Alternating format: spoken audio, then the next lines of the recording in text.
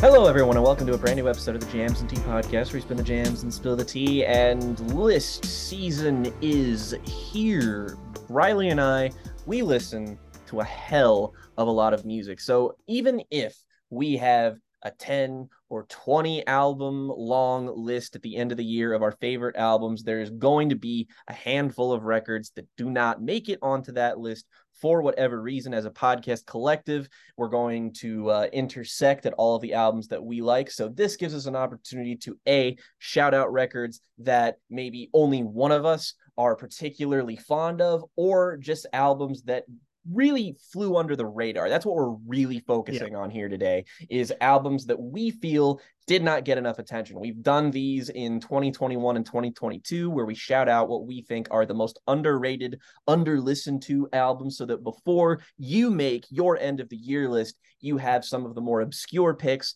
under your belt so that you can say that you've listened to them as well, because these are quality records that we are going to sell to you here today. And the idea as well, to a certain extent, is we hope that you'll find favorites here that you otherwise didn't really know about, or maybe you heard of it but never got around to listening to it. It's not a perfect thing. There will be some of these albums that are more popular than others, but generally the idea is that these are records we wish had more attention throughout the year, regardless of how much we love them. We just wish that more ears were on them because they deserve the attention. So, Jake, why don't you lead us off with your first pick today for overlooked albums of 2023? First pick's a relatively easy sell for anybody who pays attention to our podcast. My first pick here today is Freak Accident by Al Men.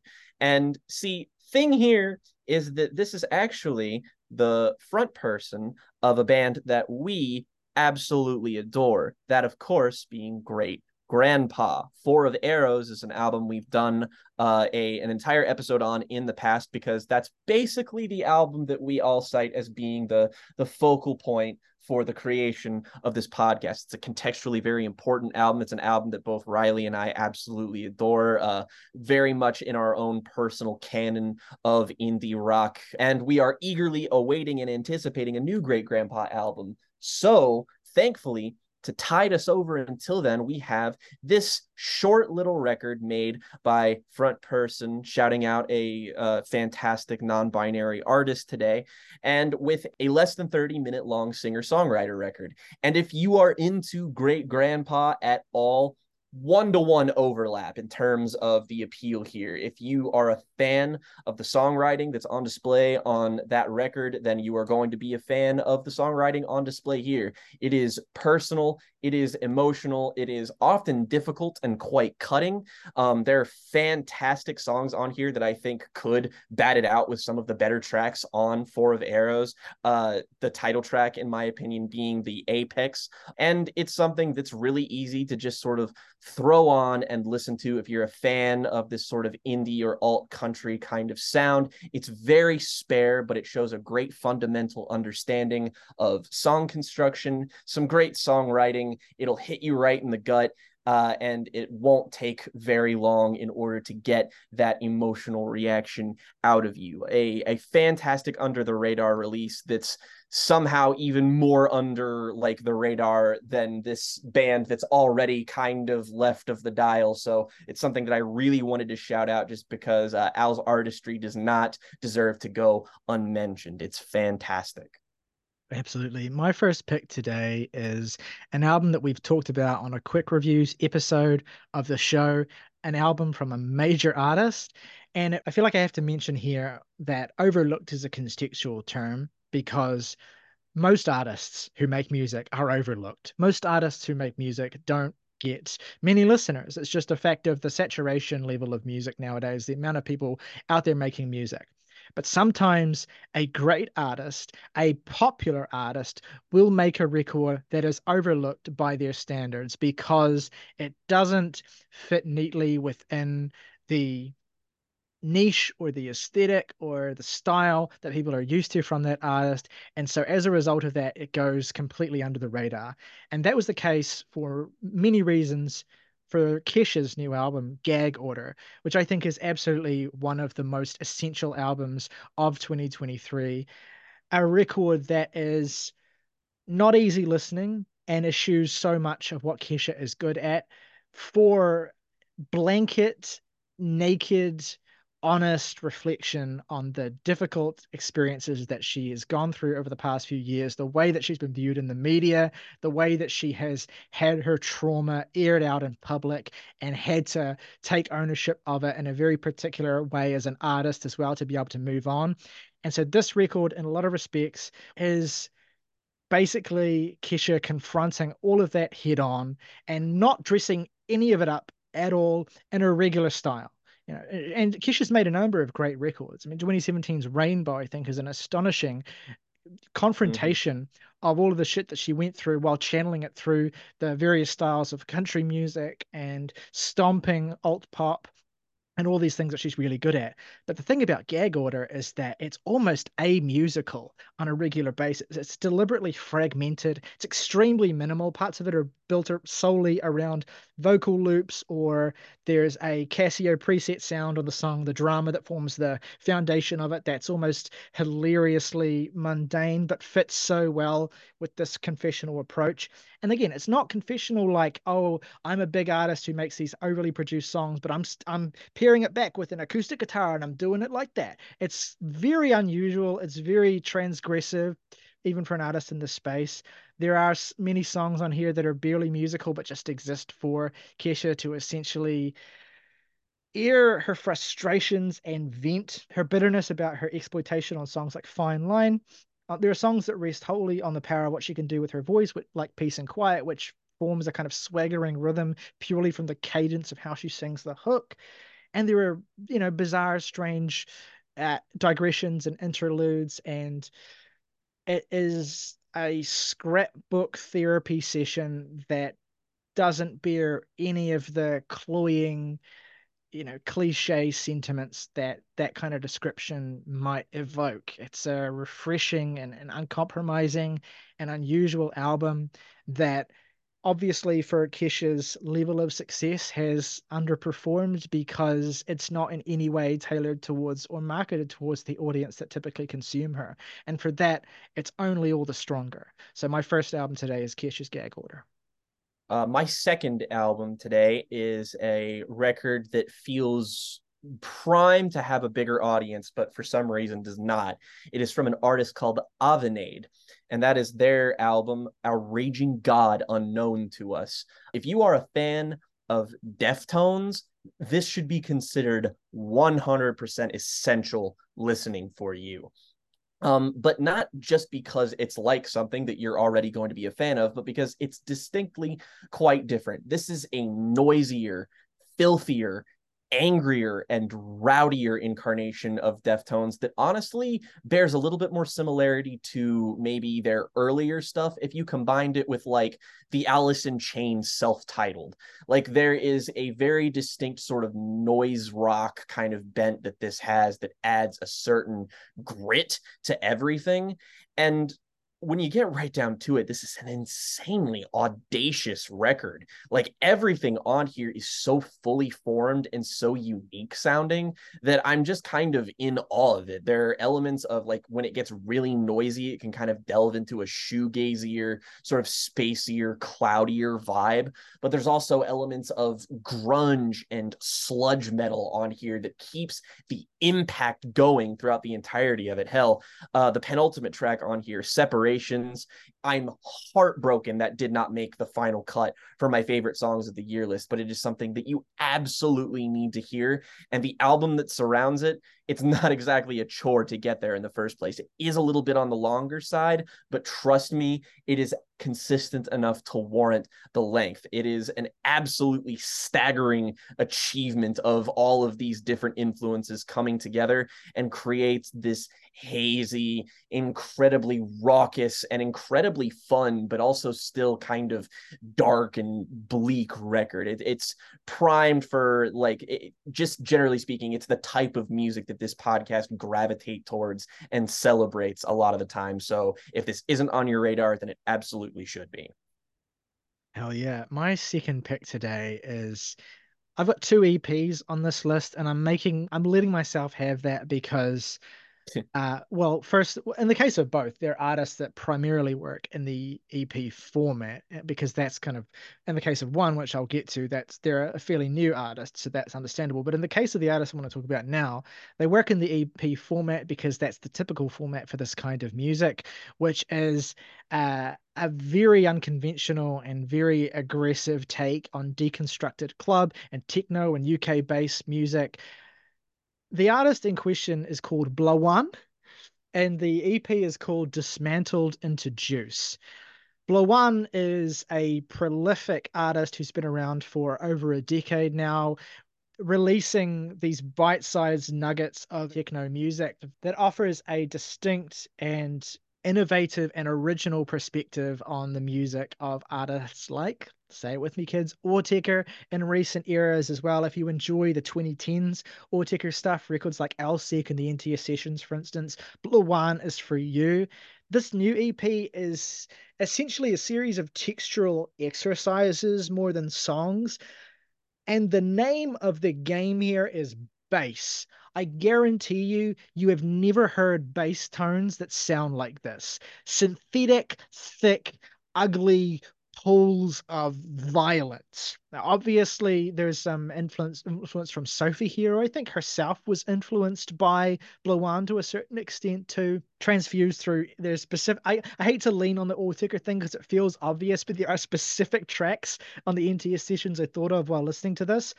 But this bass is like, it's the kind of bass that sounds like someone undoing a zipper and just sort of amplifying that and it's stretching it and then curdling it, pulling it around these disembodied echoes, vocal samples, and synthesizers.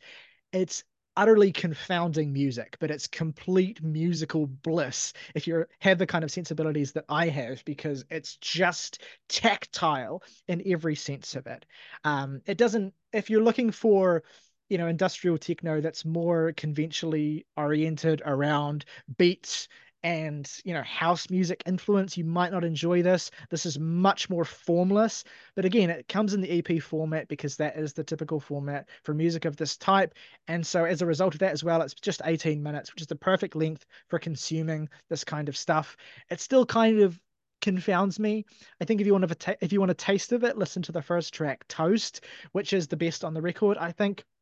But even still, it is definitely one for people who just want to be blown back and confounded by how these sounds can be made.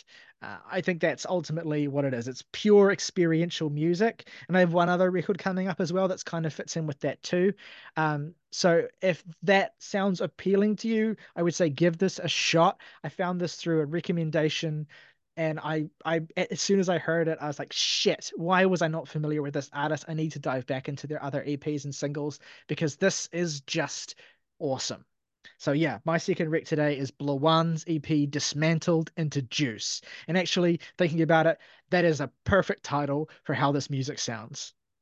Well, speaking of completely enormous, overwhelming experiences, my next pick on the list here is probably the biggest album that I'm talking about in my list from probably the most popular artist. Not to say that they're at the forefront of the conversation or anything, but it is the Christine and the Queens album from this year, Paranoia Angels True Love. I mean, I absolutely ranted and raved about this when I first heard it, and absolutely nothing has changed whatsoever. It's probably not even going to be the last time you'll hear us talk about it, considering one of its songs is so fantastic that I would highly, highly anticipate seeing it make onto our best songs of the year list. But who knows at this point? Regardless, you need to hear the album that contains this song because, yes, it is a 90-minute long triple album that is very inaccessible, but I promise you, this thing is so balanced out as an experience and flows so well. I did not have even a little bit of an issue getting through this initially. And when I come back for like revisits, I've just listened to singular discs from this and gotten like a very enriching, rewarding experience because all of them are their own distinct kind of flavor. But what we have here is just some hugely all-encompassing alt pop. It's very kind of dark. It's occasionally kind of down tempo and sedentary, but the lyrical and like the voice performance on here are kind of the star of the show. There's so many amazing, very melodramatic, occasionally like campy vocal performances that are backed by instrumentation that's very sparse, but at the same time also just very full. The actual construction of them is very simple, even skeletal at times, but it's the texture of these instrumentals that remains to be the most fascinating part of the experiences. You have multiple Madonna features on here. You have Mike Dean doing the production. I mean, this is just an album that only comes from an established artist and like looking to make a phenomenally huge creative statement. And it's worth that for the novelty alone. But once you get past the novelty itself, I just think all of the songs here are extraordinary. I mean, yes, track 10 is an exceptional piece of music that combines so many different things together. There's hip hop, trip hop, dark wave, progressive rock, all kinds of shit thrown into this one distinct song. But that's far from the only highlight here. There's songs like He's Been Shining Forever, Your Son, which is a phenomenal song. The 3-track run of We Have to Be Friends, Lick the Light Out, and To Be Honest is one of the best runs of pop music of this entire year. It's a staggering achievement. I am so sad that this album seems to have gone under the radar for a lot of people. I just feel like if more people gave it a chance, that it would have like way more people saying that it's as brilliant as it is. My third pick today is actually an album that we've already formally reviewed this year, so I won't spend too much time on it. And it's an album from a pretty established act who have a good cult following as well, but I feel like are so associated with their first album, which was an incredibly important and big celebratory indie pop album. From the 2000s, that their subsequent music I think has been kind of overlooked. I spent a whole month listening to this band's discography and just falling deeper and deeper in love with them as I went. The band is the Go Team, and the album, of course, is their new record Get Up Sequences Part 2. An absolutely joyful escape from the shitty toils of the world. Any that description applies to any Go Team album, but this new one in particular was an absolute triumph. We were both quite enthusiastic about it as well. There are certain things with the Go Team that you can always count on: expressive, booming, brass and sample heavy instrumentations, colorful, unusual flecks of things like vibraphone and unconventional percussion, a stellar array of vocal performances from a diverse array of guests, the feeling of a collective animated by this joie de vivre that makes it utterly irresistible and so charming. And that's everything that encompasses any given Go Team record. But Get Up Sequences Part 2, I think, is absolutely in the upper echelon of their discography. Don't even worry if you haven't heard Part 1. Part 2 is a fully cohesive and satisfying experience in and of itself, has some of the best Go Team songs of recent records on it, like Dive Bomb and Getting to Know All the Ways We're Wrong for Each Other. Lovely record, has never stopped being a sense of joy to me throughout this year. One of my favorite things to do, honestly, is just put their whole discography on shuffle and just experience the sugar rush the whole time. So if you need something like that, if you need to have an experience like that that just makes you feel this intense high for 40 minutes, you cannot go wrong with new Go Team album. It's just fantastic. My next pick on the list is an album that I called it several months ago. I was talking about how this is an album that is absolutely primed to be on a list like this. And it remains to be the album that I think, if we're talking purely proportionally speaking, this is the record that has gotten the least amount of attention, has a whopping 2 ratings on Rate Your Music, and I am one of them.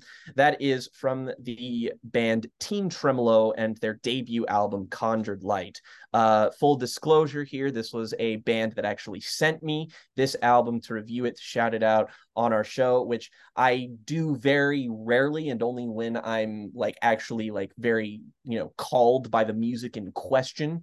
And this is something that I absolutely was thrilled to shout out because it's phenomenal. It is a shoegaze album, yes, but it's also a lot more than that. I would say that this overridingly blends shoegaze and post-hardcore in a really unique way that manages to appeal to things like, again, my inner Deftones fan, for example, but also like broader, larger swaths of indie rock. I feel like that is not a completely dissimilar area to where this album operates within.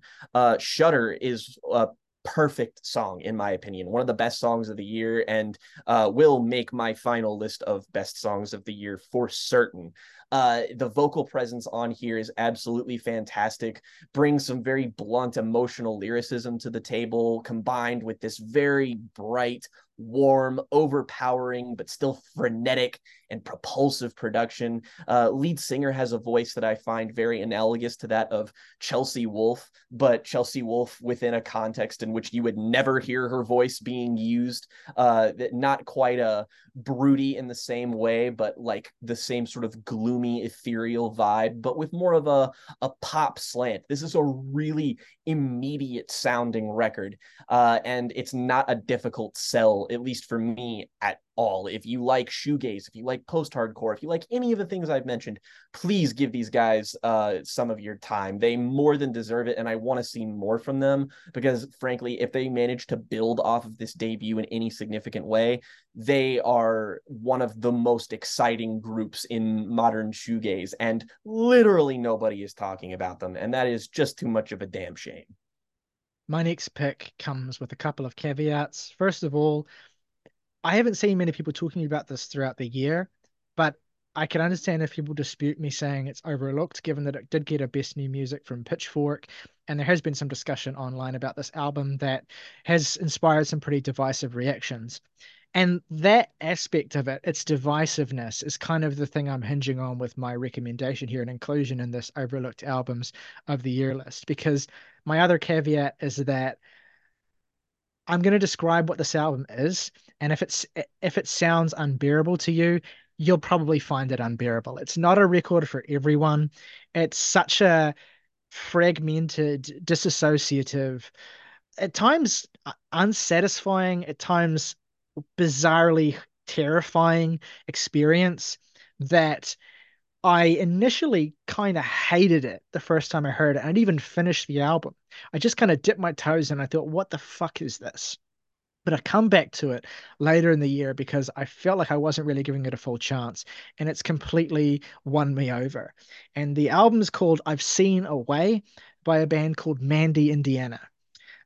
This is how to describe this. It's like deconstructed dance music, hellscapes, bizarre, fragmented, unfinished pieces of music, weird, kind of terrifying French woman forebodingly speaking over top of these beats that feel like they are just sort of limping lifelessly towards their own death. These extended passages of terrifying ambience. There's a song on here called Iron Maiden that's just like 3 minutes of distant metallic screeching. There is songs on here like Peach Fuzz and Drag Crash, which are just these fantastically thumping house music bedrocks that feel like they're being corrupted and corroded by the extraneous noise around them. It's a kind of experience that a lot of people are going to find understandably baffling, and I get that. But listen to this thing in the dark. Listen to this thing if you're either on some kind of, let's say, upping drug or caffeinated or in a particularly kind of wiry headspace. Put this thing on and have what I can only describe as a terrifying trip. It's only 37 minutes long, which is for the best. This is the kind of record where you could see these guys pulling all the pretension out and making it like 90 minutes long. I'm glad they didn't, because the brevity of this thing kind of only makes it more mysterious to me. I have no idea what this band are or what their ambitions are for future projects, but the way that it incorporates these bizarre deconstructed versions of things like 2000s electro clash and industrial techno, I just find it weirdly entrancing. So I wanted to give it a shout out in this video because yes, while it's received a good amount of critical praise, it's made it onto a lot of critics lists. I think that that in some ways has engendered or set up a weird expectation for it that has left a lot of people cold with it. So I think it's still kind of overlooked because I think it's a really interesting and provocative work, but it won't be for everyone. So that comes with a little bit of a caveat, but give it a shot. And again, I would strongly suggest if you are going to give it a shot, put yourself in the right headspace for something like this. You need to be somewhere dark, you need to be kind of on edge, and you need to kind of be ready to be thrown around a little bit like a rag doll. And I think under those settings, you may well enjoy this album. Mandy Indiana, I've seen a way. Well, my next album sounds like the complete polar opposite of that experience, and that this Hey! is a new age record that I found at the very start of the year. One of the first albums I actually properly fell in love with this year is by an artist called Cicada, and the album is Seeking the Sources of Streams. To be blunt, I think this is probably the best ambient release of the year. It is full of these lush but still quite minimal compositions that a lot of people have compared the vibe that this gives off to the sort of sedate comfort that you would get from watching a Studio Ghibli film like My Neighbor Totoro, for example. And they're not totally off base in the effect that it sort of creates in you, but I would say that this has a pretty, there's a big valley of distance in between this and the compositional style of Joe Hisaishi, which is a little bit more direct and a lot more, I guess, just full of passion and wonder, whereas this is more, again, it's a little bit more subtle, I guess. In fact, I would say that the closest sort of sound to this is that it's kind of like the soundtrack elements of The Legend of Zelda Breath of the Wild in the very sort of light piano flourishes. Occasionally, there will be a little bit of like string embellishments here and there. But what's great about this album to me is that it's 40 minutes long, and about 30 minutes of it is comprised of three titanic tracks that are like 8 minutes, 10 minutes, and almost 10 minutes. And these are exquisite pieces to the point where it doesn't matter how you feel about the rest of the album or the more interstitial moments in between it, even though I think they are excellent. But these tower as some of the most beautiful pieces of music that I've heard in some time. If you are a fan of Ryuichi Sakamoto's earlier stuff, I would also heavily recommend something like this. It's definitely not for somebody who wants something immediate, even by terms like specific to ambient music, but I don't really feel like that matters all that much. What matters is the fact that this is calming and soothing, gorgeous, and obviously very deliberately arranged and structured into experience that I think is very, very well rounded for what limited tools this album ends up working with. But it manages to take all of these tiny little tools and create something that feels wholly enrapturing. So if you need a good way to sort of disappear for 40 minutes, I couldn't recommend this enough. For my next pick, I'm going to step away from some of the more alienating or niche aspects of some of my recommendations so far and just put out there something that I think is an absolutely perfect album to chill out to. A record where if you just want to turn your brain off and enjoy some beautifully produced sort of indie rock with a heavy kind of element of folk, but you also want something where if you do decide I want to pay attention to this, there's a lot to unpack and reveal itself, then I would recommend the new album from Slaughter Beach Dog, Crying, Laughing, Waving, Smiling. Do you like Wilco? Then you will like Slaughter Beach Dog because Wilco are a huge influence on Slaughter Beach Dog. Basically, in all of the alt country bands that have come in the wake of Wilco as well. And it's a very laconic and relaxed style of music that is kind of deceptive in that it belies some surprisingly sophisticated and beautiful arrangements, guitar playing in particular, and lyricism. Slaughter Beach Dog is the product of one Mr. Jake Ewald, who you may know as one of the core members of the now defunct emo legends Modern Baseball. You may not have known about the connection between these two bands though, because Slaughter Beach Dog don't sound anything like Modern Baseball. This is not an emo band. It is a very comfortable, very pretty, and very sedate style of indie folk. But my God, is this record satisfying in spite of how slight it may initially appear. That Wilco influence, I think, is particularly pronounced on songs like the opening track Surf in New Jersey, which reminded me specifically of A Ghost Is Born era Wilco, but a lot of their later era stuff as well, like Sky Blue Sky and Whole Love comes through, and some of these other tracks too. It's manages to ride a really delicate line between being really relaxing and really kind of enveloping and great for zoning out to, but not feeling slight or uninspired at any turn as well, and not kind of emotionally neutral either. There's a lot of charge in the writing here. Ewell's guitar playing has a real heft and an edge to it that I think will appeal to fans of bands like Wednesday who enjoy the particular character that MJ Lenderman brings to those songs musically. I think that Jake Ewald manages that beautifully. The sense of space and texture in a song like Bobcat Club is just absolutely wonderful. And then you have a song like Engine, which just sprawls out for 9 minutes, the last three of which are a languorous but staggering distorted guitar solo that I absolutely love. There's vivid storytelling on a song like Henry as well, which tells a story of a boy who fell in love with the music of Charles Mingus and bought a bass, and and the story doesn't end well, but it's a beautifully told story. This is one of those albums where I listened to it off the back of a recommendation from IndieCast and I enjoyed it, but then I came back to it and I found more and more to enjoy the more time I spent with it. It's not reinventing the wheel in any way. And honestly, there's a few albums I've got to talk about on this list that are like, this isn't reinventing the wheel, but if you approach it on what it is, it's an amazing example of that.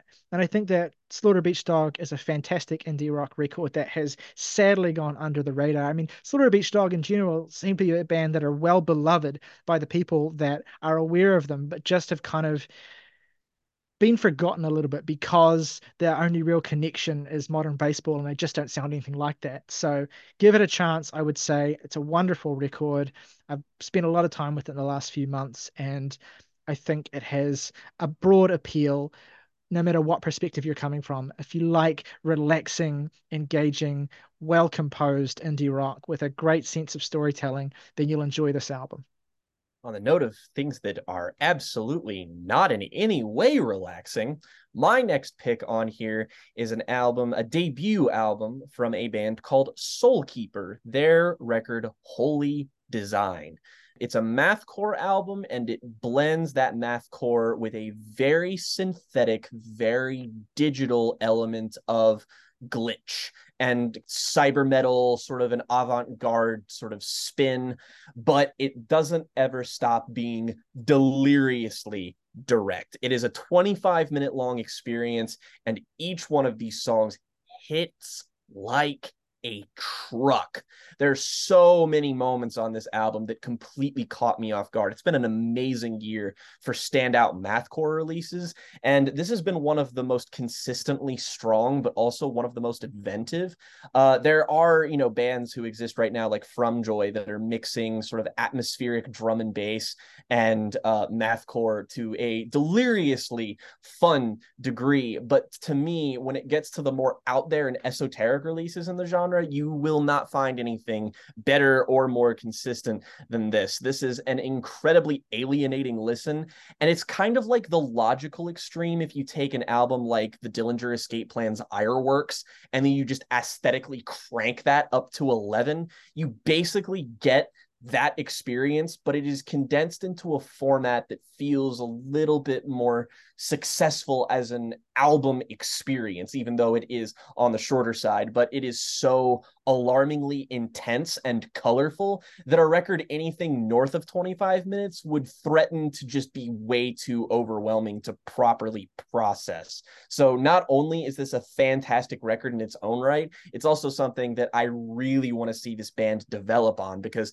there's so many exciting and interesting directions they could go in, and modern mathcore is like the Wild West. It's like once you establish establish yourself, you can go pretty much anywhere. I want to see these guys eventually get as big as a band like the Callous Dowboys, for instance, because they're just as inventive and just as interesting. And this is a phenomenal template for their sound. So if you need a good dose of mathcore, or if you just need something that, I mean, it's like an amphetamine. You just inject this into you and you go for the entire duration that it's on.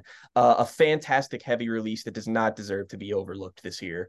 My next pick comes with a context of sadness, I would say, and that is that last week, the legendary punk rock, indie rock, garage rock, punk blues, however you want to describe them, band Screaming Females sadly broke up, or came to an end, really. And that's a real tragedy because Screaming Females are kind of a punk institution.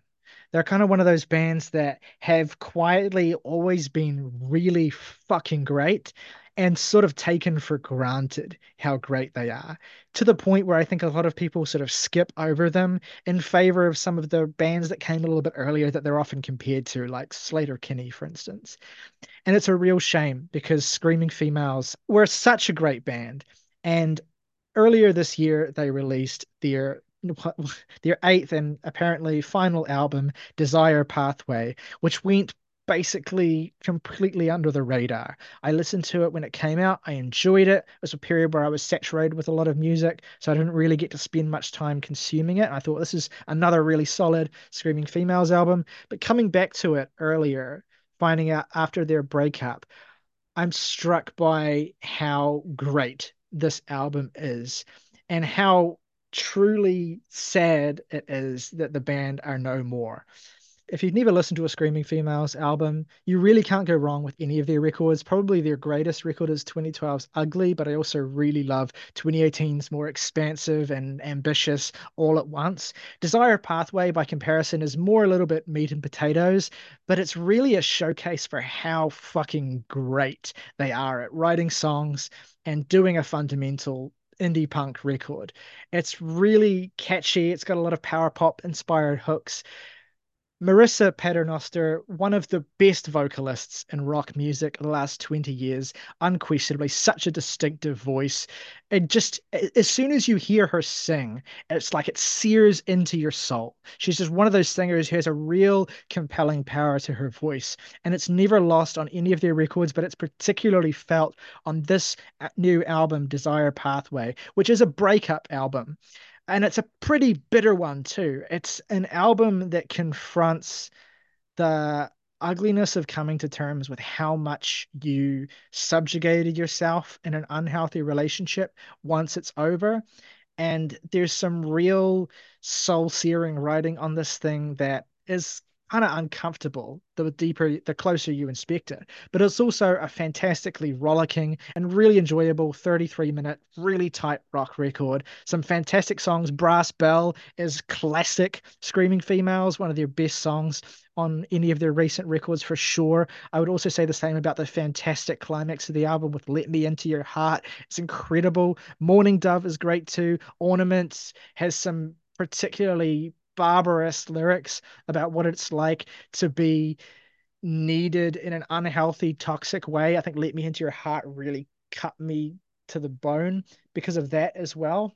You know, again, it's one of those records where it's not doing anything staggeringly musically innovative. And in fact, I think a lot of the picks that we're talking about today aren't albums that are doing that because a lot of the time what does get overlooked, I think, in music each year is when a really great band are doing something really great that they're really good at and really well practiced at, but it's not getting the level of attention that they deserve because it's kind of taken for granted that they're great at it. And it's kind of overlooked because it's not seen as innovative or reinventing themselves or pursuing an exciting new direction. It's just seen as, oh, that band's great. They've put out another album. But really, it's a great band being great. And so Desire Pathway, I think, ranks up there with any of the best Screaming Females albums. I'd probably put it just under All at Once and Ugly. I still need to listen to some of their other records. Those are the only three that I've properly have spent time with. But man, this album's so good. It's really satisfying. It's great to hear Marissa Paternoster just howling across these songs. And it really cut me to the bone when I realized what the record was actually about, that it had this theme of mistreatment in a relationship and being such a seasoned lyricist as well. Marissa has a really just piercing approach to the subject matter that I think it's a shame this record basically went ignored in February when it came out, and people just sort of like, you know, glanced over it because Screaming Females were just taken advantage of as an institution, and now they're no more, and it looks like it'll be the last album they ever put out. So the biggest point I want to put away here is go and listen to Screaming Females. Listen to this album. You know, give them some more shine, give them some more appreciation because they were overlooked for a really long time, I think. And All at Once, especially, they put a lot into that album and it didn't really get the response and reception that I think it deserved. So, you know, it's just one of those things where, you know, retrospectively, if their records could be bolstered up more and they could be really more widely acknowledged for what a great band they are, that'd be awesome. I think Desire Pathway is a brilliant installment into that canon. So yeah, check it out. I love all the albums that I'm talking about here today, but this is the point at which these albums cross a threshold to becoming truly masterful, in my opinion, and they simply do not get their due, at least by my own estimation. And the first of which is going to be from a Bulgarian band, which is stylized as TDK.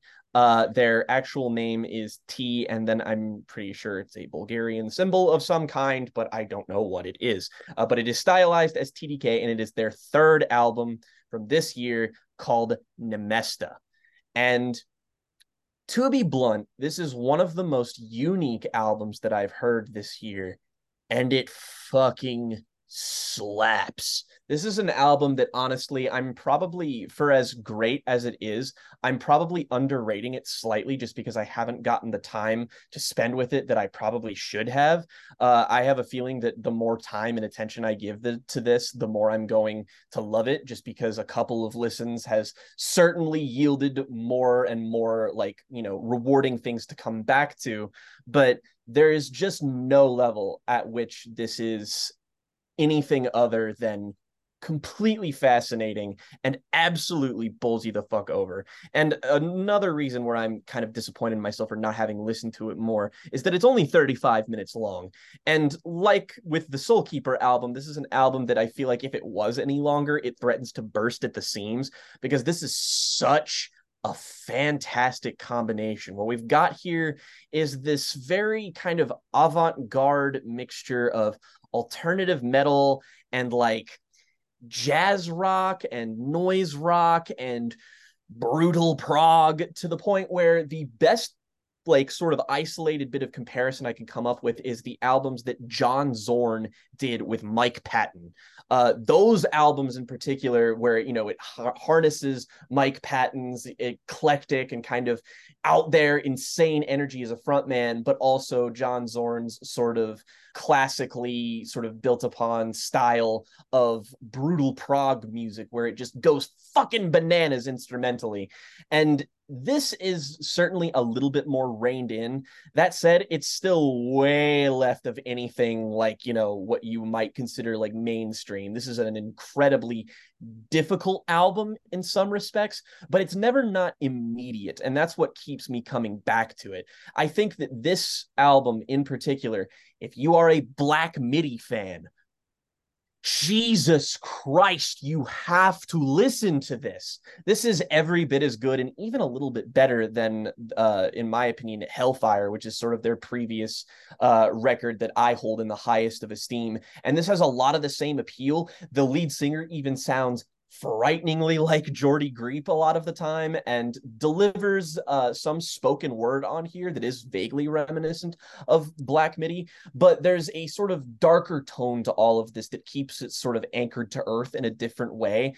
And the way that this album will just whip you around with a complete like disregard for your sensibilities as a listener is brave and bold and awesome. It's got like six main pieces on here, and I think all of them are absolutely spectacular. The first piece on here, Pet Nice Gata, and the fourth song, Evane, I think are two of the best metal songs of a year that is full of incredible metal songs. This is just an album that, like, at every single turn is so unique and so surprising, but it never gets away from you. There are so many albums that, they'll try to push the envelope and they end up maybe going a little bit too far and going beyond the pale, and it ends up being a little bit more innovative than it is enjoyable. Whereas I think the balance here is perfectly struck. This is a record that I'm kind of dumbfounded is as relatively obscure and untalked about as it is, just because it is clearly the project of musicians who are insanely skillful and just cannot be ignored. This is the type of record that should put you on the map forever. And I am so eager to explore not only their back catalog, but to see how they could possibly elaborate on this sound from here. Because even if they just do variations on this theme, this is the kind of album that could sustain a band's entire career, frankly. So please give this a shot if you want something that is a little bit more on the unique side and certainly a little bit more challenging. But I promise there is a high likelihood that you will not regret it. My next pick, in some ways, is the most overlooked album of the year in a temporal sense because it came out on the 1st of January this year. Yeah. So it is the most overlooked because it has had the most time to be overlooked. It's an album that I was onto really quickly because of a shout out from Ian Cohen, and also because of certain comparisons that this particular record evoked, specifically a comparison to the band Foxing. The album's called Higher Lonely Power. It's by a band called Fireworks. It is one of the emo tent poles of this year, I would say, while also being like any given Foxing album, or specifically the album Nearer My God, which is the most obvious reference point for this record, is emo in the sense that it adopts emo aesthetics, or that it integrates emo sensibilities in terms of performance with a musical composition that is just indie rock, basically. But really anthemic indie rock, like larger than life indie rock. As the title suggests, it's an album about being raised religious, and specifically how you view the world and try to function as someone who is no longer religious but was raised in a specifically toxic religious environment. So stepping away from that as you grow up and then finding it infecting the way that you interact with the world in basically every single way, the way you try to function and maintain relationships in particular. But there's a beautiful parallel that this album strikes between, what it's like to become an adult, realize you've kind of fully stepped into that mode, and so much of you has changed, and you're so isolated and, scared and frightened by the fullness of the world that you're now aware of, and finding a parallel between that experience and the experience of stepping away from being religious, becoming an atheist essentially, and realizing suddenly that you no longer have the foundations or the crutches that you had growing up for the stability that Christianity offered you in terms of, understanding the world. And it's a record that draws parallels between those two processes, and then of course invites you to imagine what it's like, or relate to it if you have had that experience of being a person who's had to go through both of those things. That alienating isolation of losing all of the comforts of your childhood and of your adolescence and your friends and your connections, and also losing the crutch of religion that held you in a kind of, unhealthy, toxic constraint. There's a lyric on the song Megachurch: hurts to know we're on our own, sad to know we're in control, that I think sums up this dynamic beautifully. And that aside, it's just a really fantastic collection of, this is the thing. I think one of the things that has put people off about this record is how kind of obviously indebted to bands like U2 and Imagine Dragons it is in terms of the scale of it. This huge, surging, anthemic rock music with this kind of radio-friendly, booming quality to it. A lot of people are put off by that. A lot of emo purists are put off by the fact that this band are even called emo in the first place. But there's just so much of this record that's rewarding if that sense of colossal space and this kind of music really appeals to you. And if you like a band like Foxing, for instance, there are songs like Jerking Off the Sky, which has this really driving, distorted groove that I absolutely love. There's experimentation in songs like Machines Kept You Alive, which completely bursts apart in its final half to this heavily compressed and clipped drum and bass outro. And then there's warm, string-flecked, sun-bleached ballads like the closing track, How Did It Used to Be So Easy, that ends the record in a surprisingly comforting and warm place. I think this record has gotten a lot of unfair hate, even though I can understand why its aesthetics won't appeal to everyone. But I would just say, give it a shot, give it a chance. I always love when bands do this, when emo bands kind of try to reach beyond the constraints of the sort of twinkling, mopey, minimalist style and really kind of embrace this hugeness that this record does. And it's really awe-inspiring in that way. So I would say check it out, Higher Lonely Power by Fireworks. Next artist on my list is somebody who we've been beating the drum for since this podcast began, and I will stubbornly keep beating this drum until he gets out of the relative obscurity that he is in, that being Ruston Kelly, his new album, The Weakness. This is something that we've already talked about in a full-blown review. If you want more in-depth thoughts, go check out that review. It's a good episode. It is so perfectly engineered to be loved and received by a wider audience that it just makes me want to slam my head into a wall that it's not. And of course, I'm going to feel that way about an artist I connect with, but it's because I connect with him that I think that a lot of other people would too. And frankly, The Weakness is an album that I feel like if you're gonna get on board with Ruston Kelly, this is the one to do it with. Dying Star is going to be my favorite album of his no matter what, just because that has secured a place in my heart that cannot be replaced or replicated by anything. All of the 3 studio records that he has released have been fantastic, but The Weakness in particular shows a sharp refinement of some of his more indie rock and emo sensibilities and really brings that to the forefront of his sound. And in combination with producer Nate Mercero, create a record that's like it sounds immediate and it sounds polished in a way his music hasn't quite sounded yet, but it also makes it more accessible and it also just enhances the material. This is a very dark but still incredibly hopeful album that's fucking anthemic. Ruston Kelly can write hooks in his fucking sleep that absolutely trounce anything on pop radio. But here it is just one after the other of things that you want to put on in your car at full max volume, which I have done with the title track and opener to this, my favorite song on here, I think, at least as of right now. It's just got a lot of competition, frankly, so I can't safely make that call. But my God, what an absolute fucking barn burner. Ruston is an incredibly emotional writer, and he brings that to the forefront here. As this is an album about healing in the wake of terrible heartbreak. And there are songs on here that channel his subtler side, stuff like Mending Song,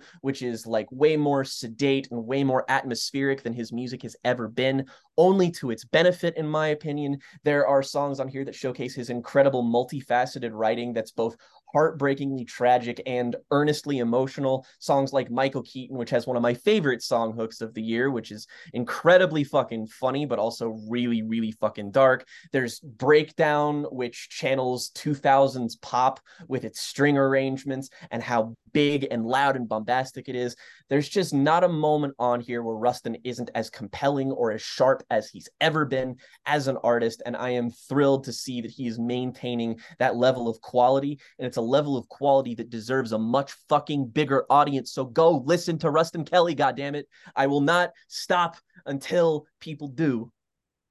Absolutely, seconded. I love that album. We did it great. Check out our review if you enjoyed that record and you didn't know it. We reviewed it. It's a great. I'm really proud of what we said about that one.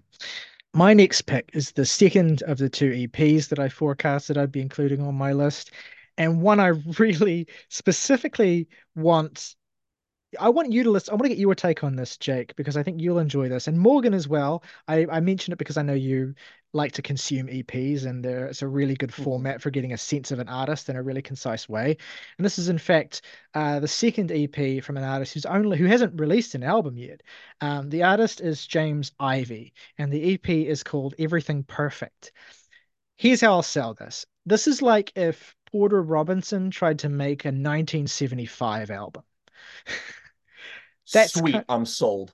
that's kind of what it is. It's Porter Robinson can be kind of misleading in that comparison because this isn't really electronic at all. It's sort of a shoegazy psychedelic pop record that has a lot of sort of 2000s sort of boy band influence in the same way that 1975 does, but also infused with these radiant, rich guitars and this kind of laconic, slacker vocal performance. Another reference point would be the George Clanton album from this year as well. I think fits the same kind of vibe, except this is a little bit less in your face and a little bit more kind of washes over you in an extremely pleasant way. Just you get these really sharp guitar lines, these blissful, swelling soundscapes, and this just real sense of character and fun to it. Again, James as a performer is pretty kind of far back in the mix, and it's not like he's someone who leaps out at you with all this charisma, but that's because the music is just about this feeling of basking in sunlight, basically. Everything Perfect is a great name for the EP because it kind of is the sort of thing that when you're listening to it, it makes you feel that way. It just makes you feel like, oh shit, man, this is it. This is the feeling. This is the vibe. And I don't like to use such vague language, but it really is befitting of what this is. I've spent a lot of time throwing this EP on throughout the year. A shout out to Connor and Ryan of Not Real Music as well, both of whom are the reason I'm aware of this because they've both like rode hard for this EP.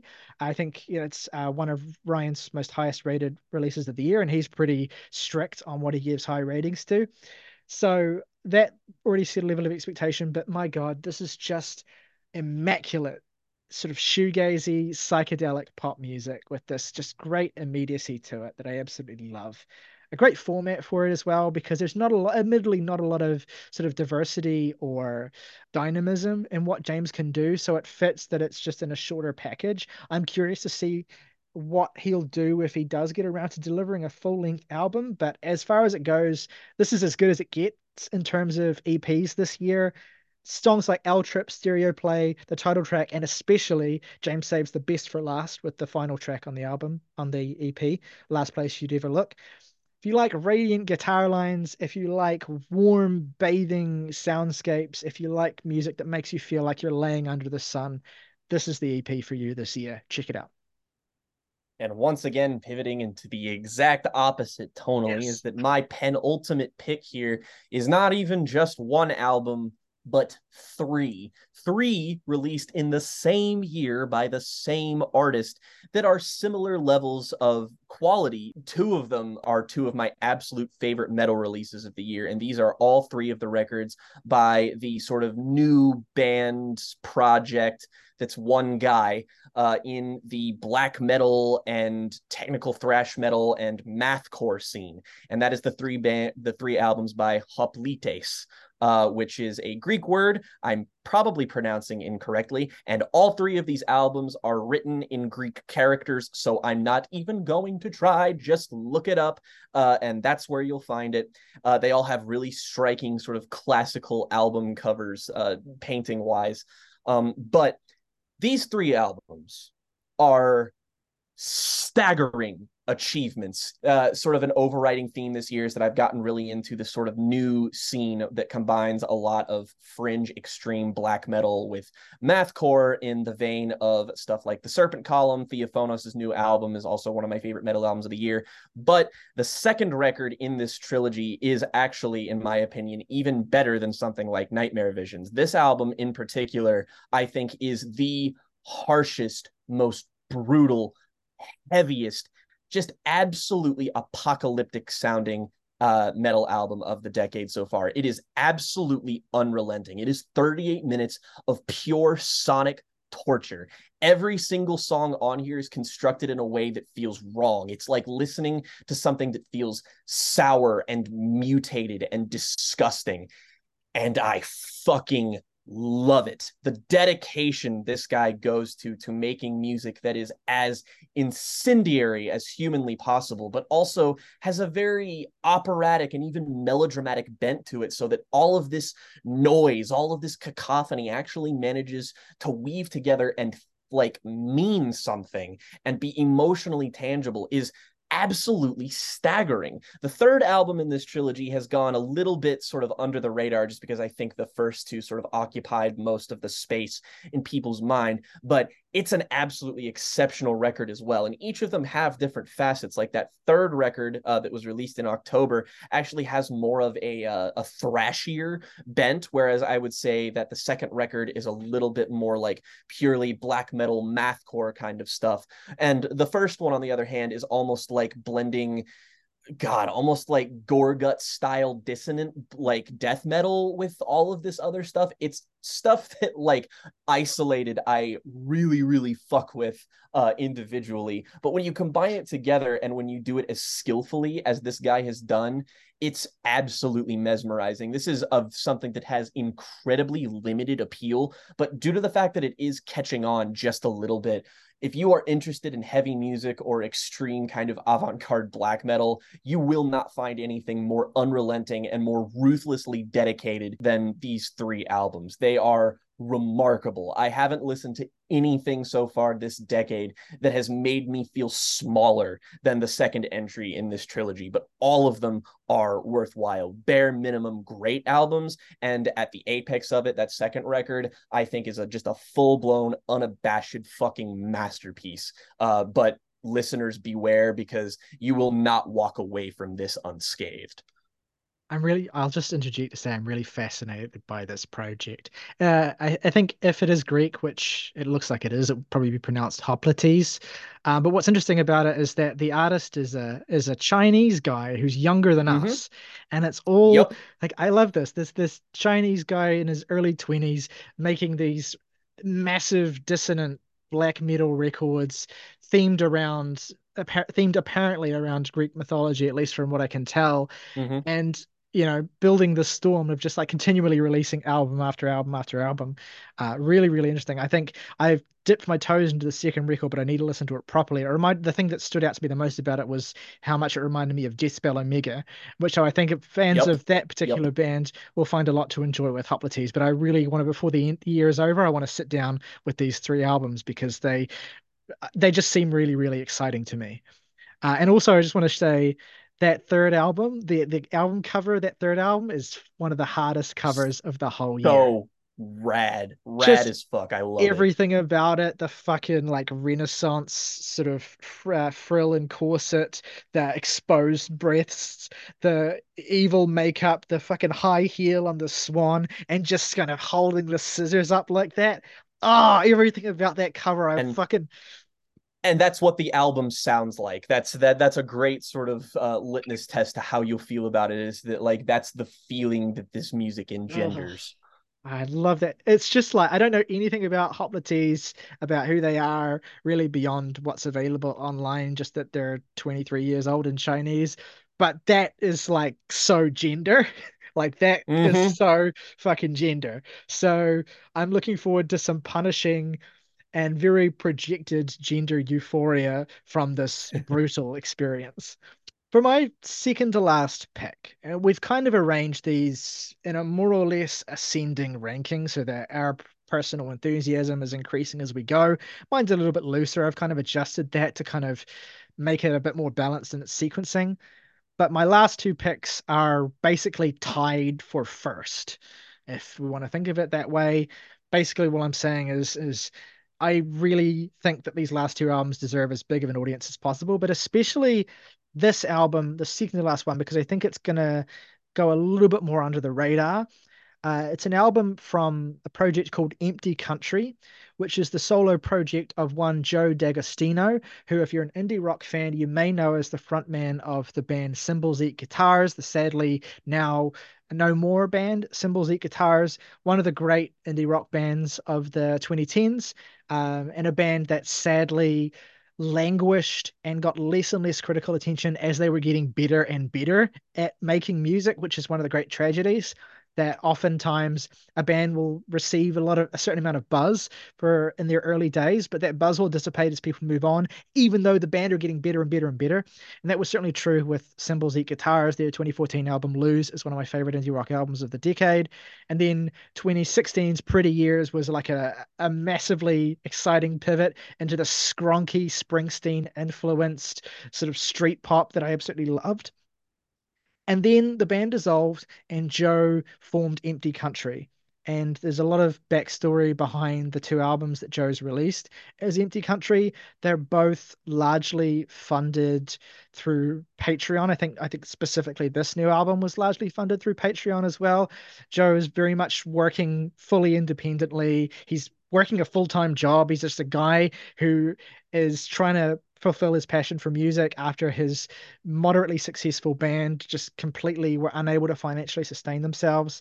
So there's an element of willing Joe to be able to continue to make music because of how talented he is. But that first Empty Country album also came out like a week after the pandemic began. So it got completely swallowed up by that. Didn't get the attention that it deserved, even though it has one of the greatest songs of the last 10 years on it, the opening track, Marion, a song which is referenced in multiple songs on this new record because this isn't just the second Empty Country record. It very much is a kind of sequel album, hence the title.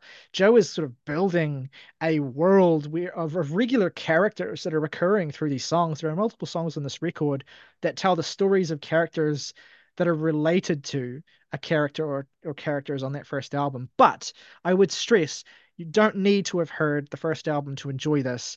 And in many ways, I think even though there's nothing on this album that quite hits the celestial highs of Marion, this is overall a better album than the first Empty Country album, and honestly, probably one of the absolute best indie rock albums of the year. You can feel it straining against its limitations in the sense that it's maybe not as well produced as I'd like it to be, but that's purely a product of financial limitations because the songs themselves are peerless. This is, and one of the things that will strike you when you listen to it as well is how massive these songs sound, how they are straining against the limitations of budget to be huge, as huge as possible, much more so than the first Empty Country album, I think, which had a lot of sparseness in between its huger moments. This is much more consistently massive, and it benefits from that. A lot of talk around this has compared it to an album like Lose. And I certainly, if you enjoy that record, you'll find a lot of satisfying similarities here, but it's absolutely still in its own lane. It's some of the songwriting on this album is utterly brilliant and devastating. Joe is a fantastic storyteller. He weaves these tapestries of broken Midwestern America that just are illuminating portraits through the lens of specific character studies that will just absolutely wring the emotions out of you. Joe's voice is not for everyone. I've seen a lot of people complaining they don't like the way that his voice sounds. I love Joe's voice. I think it's one of his greatest assets, but just go in, I guess, with that caveat that not everyone enjoys his particularly kind of strained style of singing. He weaves between the sort of strained style and these really kind of beautiful, dreamy vocals that he balances between. Really unique performer. Uh, Joe's heavily influenced by the late David Berman as well, who was a kind of a mentor to Joe and who kind of helped Joe write some of the songs, well, not helped Joe write, but kind of gave Joe advice while he was writing the first album. And so there's a song on here, David, which is a specific ode to him that captures everything about David as a songwriter that inspired Joe, but also the awkwardness and difficulty of Joe's process and how the story of David is both inspiring and heartbreaking to Joe as he kind of tries to navigate what it's like being an artist. Songs like Dustine are just musically overwhelming. There are these huge and brutal walls of distorted guitar that I absolutely love. But really, the thing about this album is that it finds its best footing in the second half. There's great songs in the first half. The opening track, Pearl, is sensational. But the final leg of this album, from the song Bootsy onwards, is really something else. Bootsy is one of the songs of the year in my opinion. It's an incredible story song of a person who, kind of a vagabond who runs away from home and travels on a bus to New York. And then you kind of come to learn that it's set within the 80s, and this person kind of falls in with the queer New York community of the 80s, and the backdrop is the AIDS crisis. And it's this wonderful story song of self-discovery and community that the way it reveals that information about what it's about in the context just makes it so hard hitting. Joe's character writing is so deeply felt as well. You can tell that he spent months just slaving over the world that these characters exist within and the feelings that they, experience as they're navigating America. There's the song FLA, which is a grand and epic kind of state history of Florida, and that has this incredible harmonica part that comes in. And I've never heard a harmonica sound this violent before. It sounds like it is shredding open the sky, a scream of frustration at the, horror of Florida. The beauty and the horror of the forgotten American landscapes, basically, the people that are forgotten. And then it ends with an incredible 12-minute song called Cool S, which, yes, is a reference to the Cool S, but is also from the perspective of a teenager who has been given a life sentence for murder and is basically very coldly dictating what they did, their remorselessness, and a really affronting and dark song that is kind of seems to be like Joe challenging himself to find humanity and to find a compelling emotional through line from the perspective of a character who's essentially done something horrific and shows no remorse for it. It's a real challenging exercise as a songwriter, and it ends the record in a really bracing place. I don't think it's flawless. There are aspects of the record that I would have liked to have seen tidied up a little bit, but my God, the ambition here, the refinement of Joe's skill as a storyteller and as a crafter of characters is so deeply felt. And I think the massive scale of these tracks musically will appeal to people as well. So check this out. My God, this record is fantastic. Empty Country 2. Well, my number one pick is incredibly expected if you've been tuning into our segments talking about new music, is the debut album from an artist I've been following for a while named Lauren Alder and her album, The Infinite Spine. I'm not really going to try and describe a lot of what this music is or sounds like because I would just kind of diminish it if I attempted to put a label on it. And when it comes to talking about new up and coming queer artists, I feel like that's maybe one of the worst things you can do is try to pigeonhole them with a label when they're deliberately trying to eschew that and become something different. And Lauren Otter is many things, but the primary thing she is different. This is an art pop album. It does have some very ornate, very Baroque sort of instrumentation all across it, but that doesn't really get to what this album is like listening to it. And I don't really know how to describe it in the best of terms just because it's so unlike anything else I've ever heard, ever really. And the fact that it has a minuscule following is something that I just had to do my absolute best to correct. Several of the best pop songs of the year appear on this record, particularly things like Hawthorne 81 or City in a Bottle, the opener 33 and Golden. So many songs on here alone moved me to the brink of tears and then past that. Lauren's musings on femininity, womanhood in the context of the modern world are fascinating to delve into. As a writer, she sort of oscillates between being frighteningly esoteric and so direct it is incredibly uncomfortable. But as a lyricist, she has more in common, with Nick Cave than she does Fiona Apple in terms of like what this voice actually channels. And there's just so much opaque fuzziness on this album that makes it kind of difficult to, nail down your feelings on it.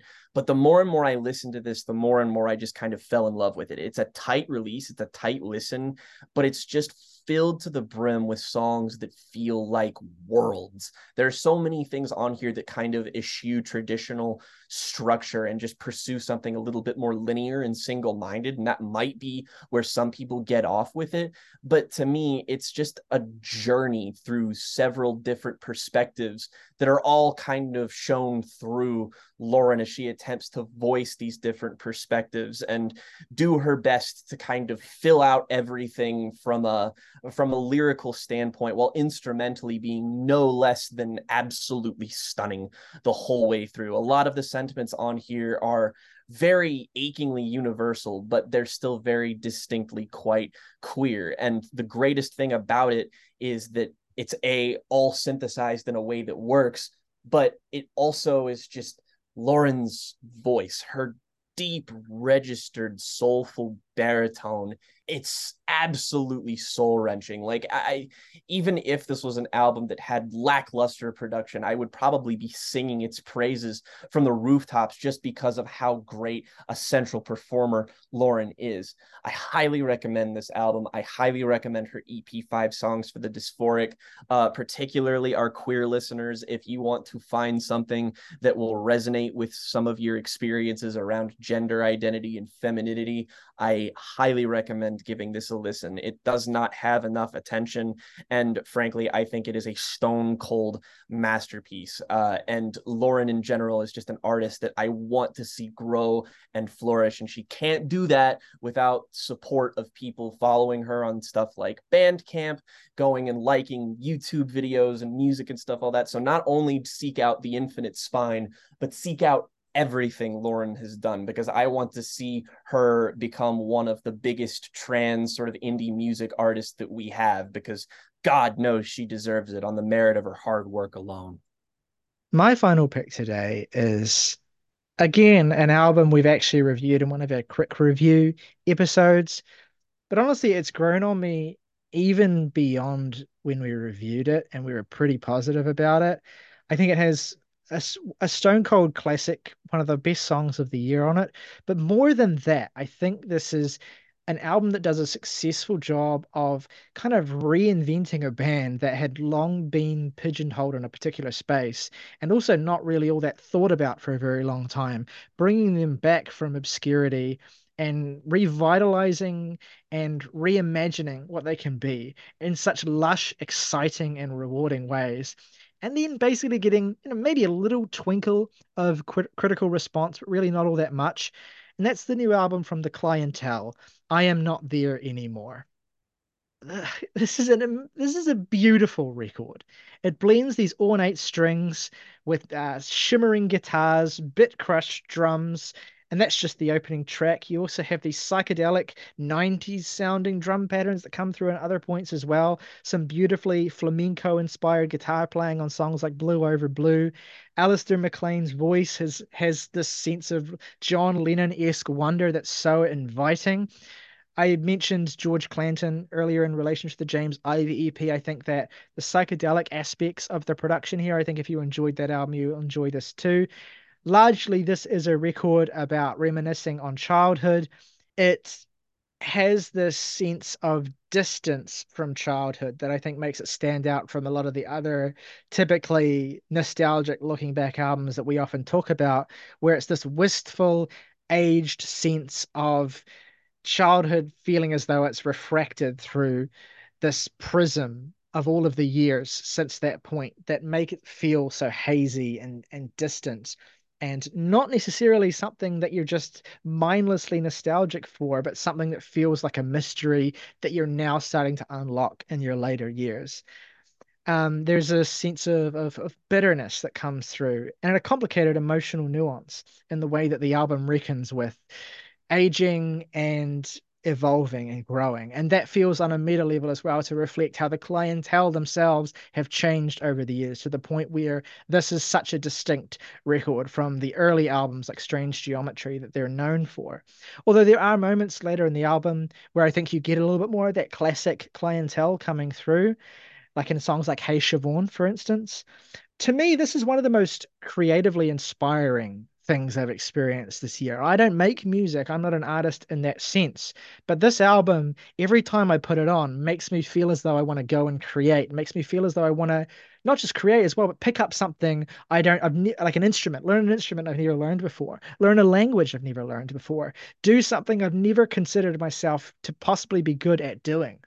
That's one of the things that has kept me coming back to this album and has made it a fixture of my weekly process, essentially, when I'm trying to get myself in a headspace where I feel inspired. And this album just does that. It manages to balance that sense of comfortable warmth of something you can just put on to let your worries mellow away and feel relaxed and comfortable and nostalgic, but also something that has such a sense of character and dynamism to it, has such a sense of flow and surprise to it, that it feels as though the band are truly limitless in what they can do. I think this is perfectly encapsulated by the opening track, Fables of the Silverlink, which is one of the best songs of the year. It has Yep. there's so much genre fusion and so much just like I would never have expected to hear this up against that within this 8.5 minute song, that it has not stopped making me feel like the limitless possibilities of creation, basically. And so, in that sense, it's one of the most important albums for me of this year, and the effect that it's had, and the way that it's helped me to like understand a band I already loved in a completely new way and see them as possible and see them as able to do things I never would have imagined they would be able to do or have an interest in doing as well. It manages to be one of the best sort of warm, fuzzy alternative pop records of the year, and also one of the best lush baroque, orchestrated albums of the year, and one of the best sort of psychedelic hazy ambient albums of the year. It's just got so much possibility loaded within it. And I think that if it had more ears on it, had more attention, I think more people would see that as well. And more people would appreciate how the Clientele are one of the greatest bands that we have. And this may well be one of their finest works ever, right up there with their best stuff, I think. That's how much it's come to mean to me this year. It's really stuck with me, and I'm really grateful for it. All right. That brings us to the end of our collection of some of the most overlooked albums of this year, in our opinion. If you've heard any of these records, let us know what you thought in the comments below. But more than that, let us know what you think are the most overlooked albums of the year, in your opinion. What are the things that you've been listening to this year that you wish had more ears on them, that you wish more people were talking about, that you think we should listen to as well? Because we're pretty open at this point. We want to get all our ducks in a row as the final throes of the list season descend upon us as well. So let us know what's been overlooked this year in the comments below, and let's continue the conversation. If you want to go above and beyond and support us directly for just $1 a month, you can hit the join button, become a member of the Jams and Tea family, get your name in the title crawl of every video on this channel. Plus, if you do recommend us something to listen to, we will make sure to talk about it in one of our now episodes. Stick around because it's lists all the way down for the rest of the year. At this point, we're going to be talking about the worst albums of the year. We're obviously going to be talking about the best albums and songs of the year. And we're going to be talking about other things as well that have stood out to us this year that don't fit neatly within those boxes too. So stick around, and we hope to see you there. Until next time, though, folks, rock over London, rock on Chicago, Pokemon, gotta catch 'em all.